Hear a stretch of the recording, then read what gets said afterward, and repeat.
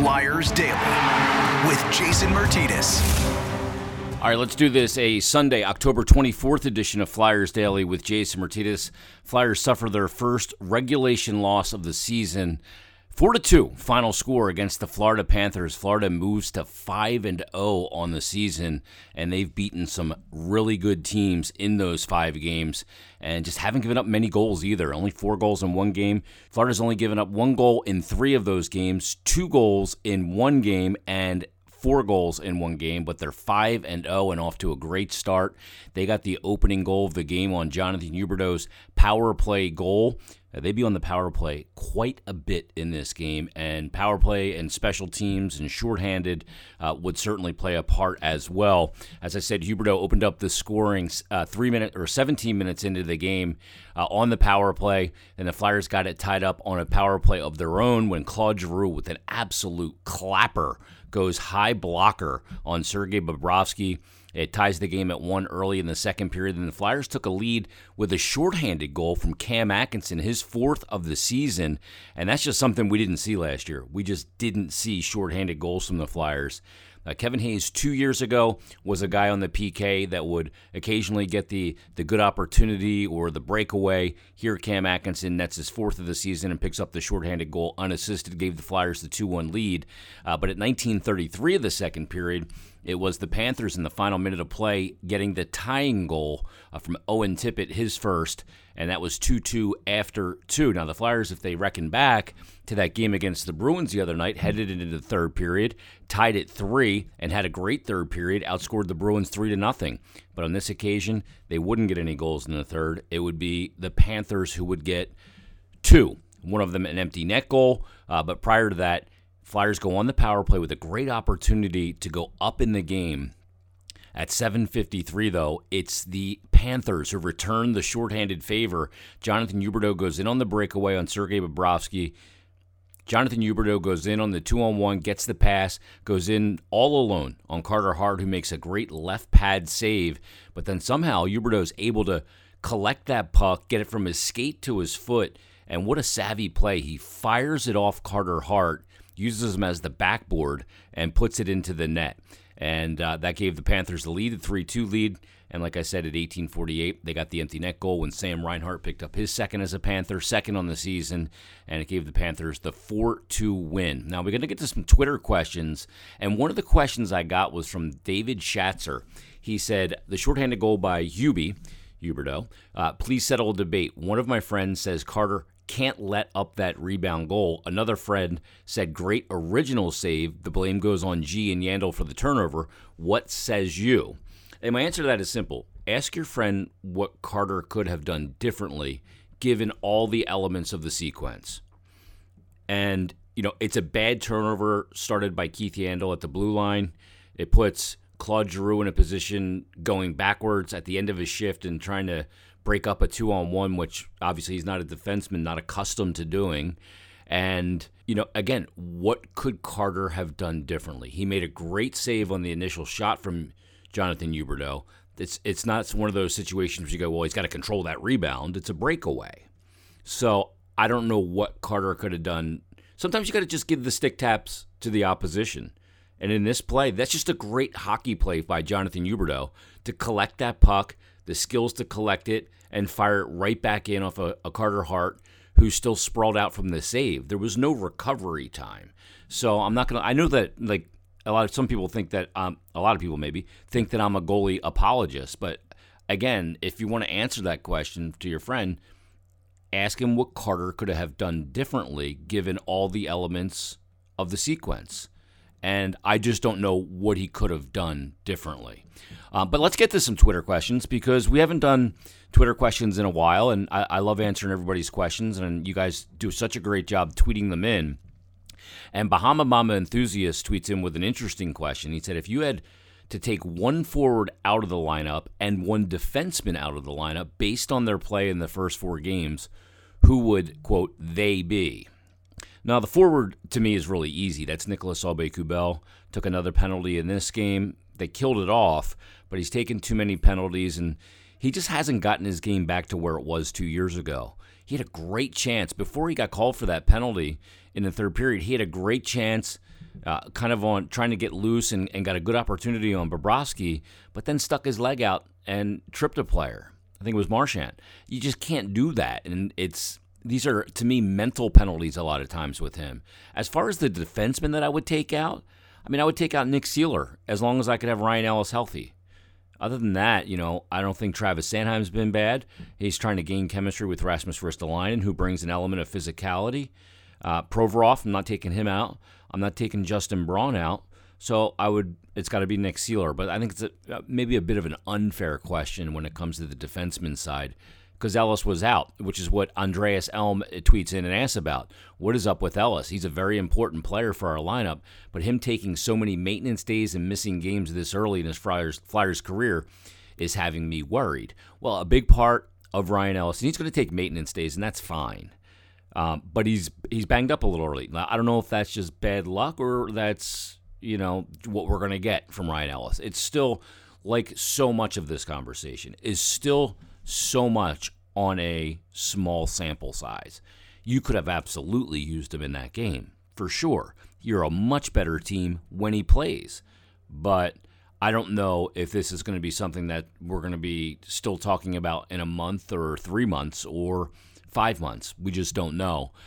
He's a guy that has missed games in the past with the Predators, but we'll see what the situation is here for the Flyers. I'm not sure if I can answer that yet, but I do agree with how important Ryan Ellis is to the team.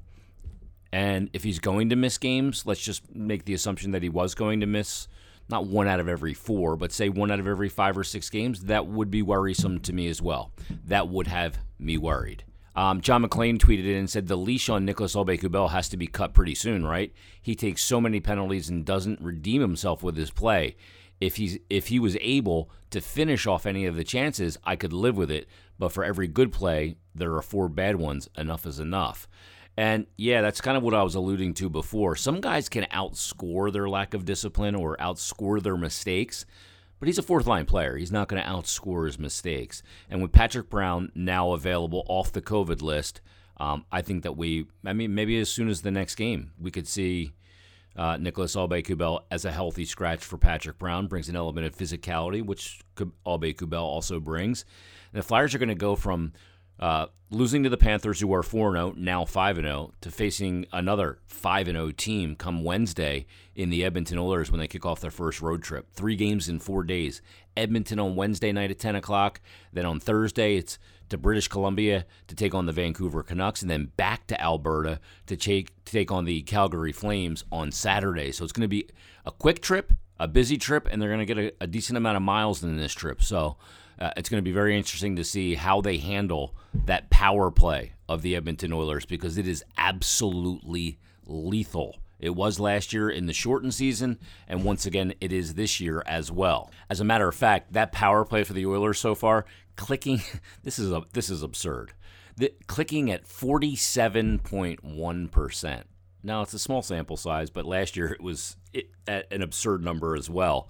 The number 2 power play in the NHL right now is actually the Carolina Hurricanes. And I was asked earlier in one of the Twitter questions, I put a post up that just said that fill in this blank. The 2021-22 Flyers are blank. And one of the responses I got, and I was really surprised to see the response, was from a guy, and I'm going to put his name out there, I don't care, BCB Jr., Wandering Bear 86. He said, still lacking power play consistency. Well, the Flyers are 3rd right now in the NHL in power play conversion. 36.4%. Good in a regular season on the power plays, 20 to 22%. If you're scoring goals on 36.4%, that's not inconsistent. That's pretty darn good. So I don't know. You might want to kick the Zenith or go pick up a new flat screen, because I don't know what you're looking at. Derek Koval tweets in and says, Hart played well. Defense did not. Bob looked great against us as usual. I thought Carter was really good in the game. He made some really big saves, especially in the first period, some in the second as well, and strung together a couple of really good outings to start the season here.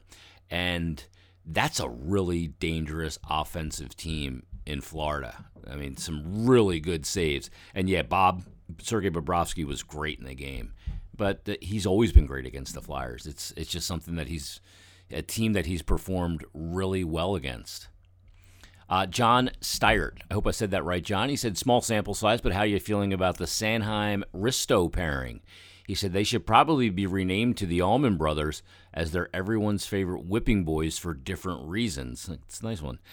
Whipping Post, of course, is a song by the Allman Brothers, one of my favorite Allman Brothers songs. But yeah, they're the ones that seem to have the crosshairs on them right now. I think that there's still a lot of chemistry to be gained. I think at moments they've looked good, but also at moments they look like they're thinking on the ice. And when you're thinking on the ice, you can almost see it. The play's not instinctual. It's not crisp. And that's going to just take a little bit of time, hopefully not too much time, because if you have that situation where you're on the road and you're taking on a team like the Edmonton Oilers, and they have last change, and they want to get that McDavid-Draisaitl line out there against you, you don't have time to think. They are unbelievable at getting on top of you. They play with such speed and such skill that you don't have time to think. You and your partner better be on the same page. Let's get to some of the fill-in-the-blanks. The Philadelphia Flyers, the 21-22 Philadelphia Flyers are fill-in-the-blank, and Jake said what they set out to be, harder to play against than they were last year, and exciting. But he says also has a question. Do you think there were too many of the, quote, extra passes tonight, or is that needed for a red-hot Bobrovsky so far? Happy with Carter's play also. He was on it. Yeah, I thought there was a little more, try to find that perfect scoring chance, especially later in the game. And I think those kind of mentalities develop in-game, and they develop from a goalie that's really hard to beat. So the opposition starts to go, man, we can't just beat them by shooting. We're going to have to make a perfect play, so they pass a little more. JVR had one in the third period that he just held on to. They ended up getting a good scoring opportunity out of it, but that's how a goalie can get into a guy's head. That's kind of what Carey Price has done to players for so long.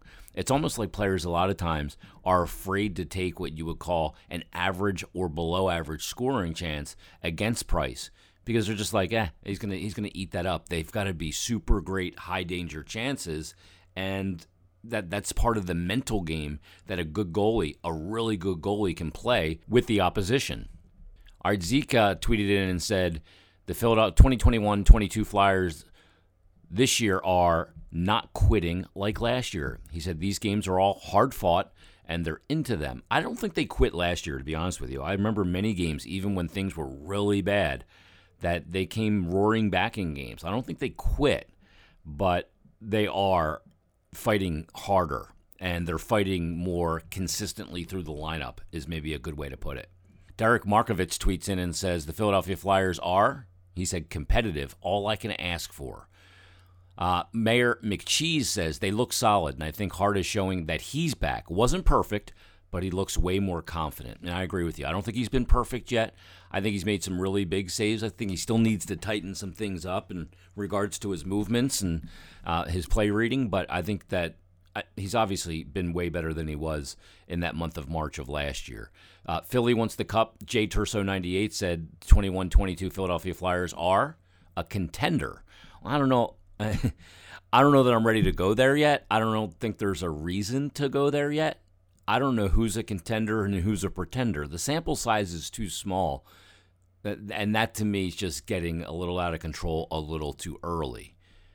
Pesh tweeted in and says the Philadelphia Flyers are grittier, but not good enough. And again, just like the question before, are they grittier? I think so. I think that they are a team that stands up for each other a lot more than they did last year. There's more accountability to the opposition on the ice, but I don't know that they're not good enough. There's just not a big enough sample size yet to determine that. I think they're better than they were last year.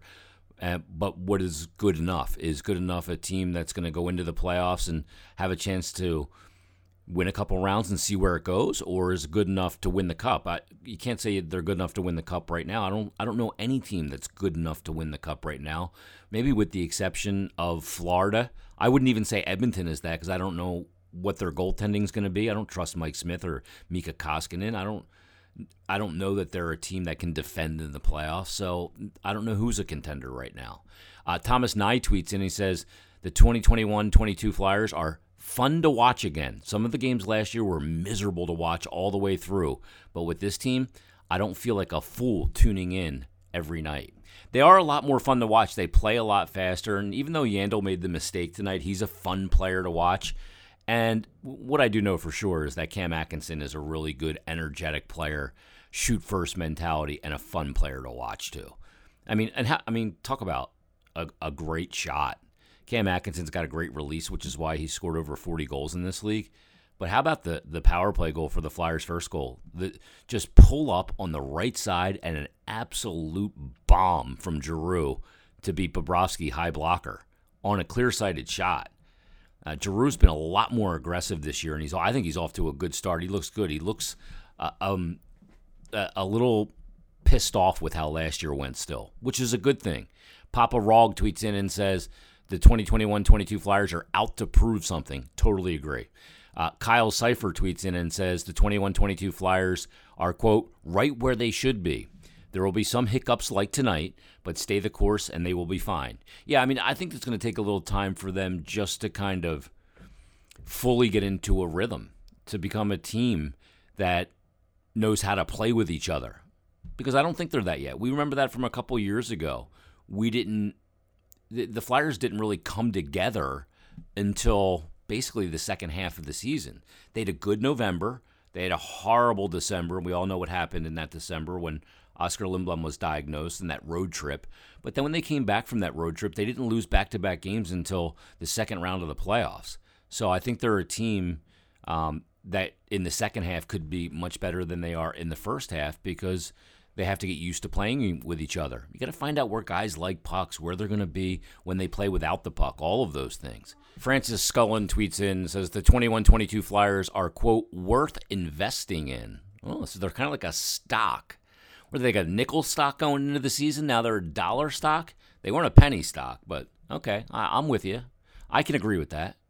Brandon tweets in and says the 21-22 Flyers are, quote, undecided. Hey, I have no problem with you being undecided yet. It's only 4 games. They started off last year 7-2-1. 4 games.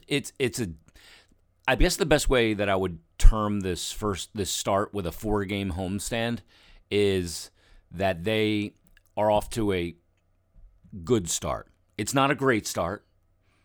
It's not a terrific start. It's a pretty good start. It's not bad. It's not good. It's not great. It's not really good. It's not bad. It's a decent start. I don't know. I guess that's the best way I would term it. Jeff Nelson tweeted and said the 21-22 Flyers are, quote, heading in the right direction. I hope so. I think they are as well. And last one, Nick Devine tweets in and he says the 21-22 Flyers are, quote, fun. A lot more energy compared to last year. Some things to clean up, but very optimistic for them this year. I would agree. And I agree that all of you made a great decision to listen to this podcast, and I appreciate it greatly. Your loyalty is unparalleled, and the Flyers will be back in action come Wednesday. So we've got a couple cool things over the next couple of episodes for you. Get a chance to stretch our legs a little bit here early in the season with a couple off days from games. So until tomorrow, when we'll bring you another brand new episode, everybody enjoy your Sunday. We'll talk to you on Monday with a brand new episode of Flyers Daily.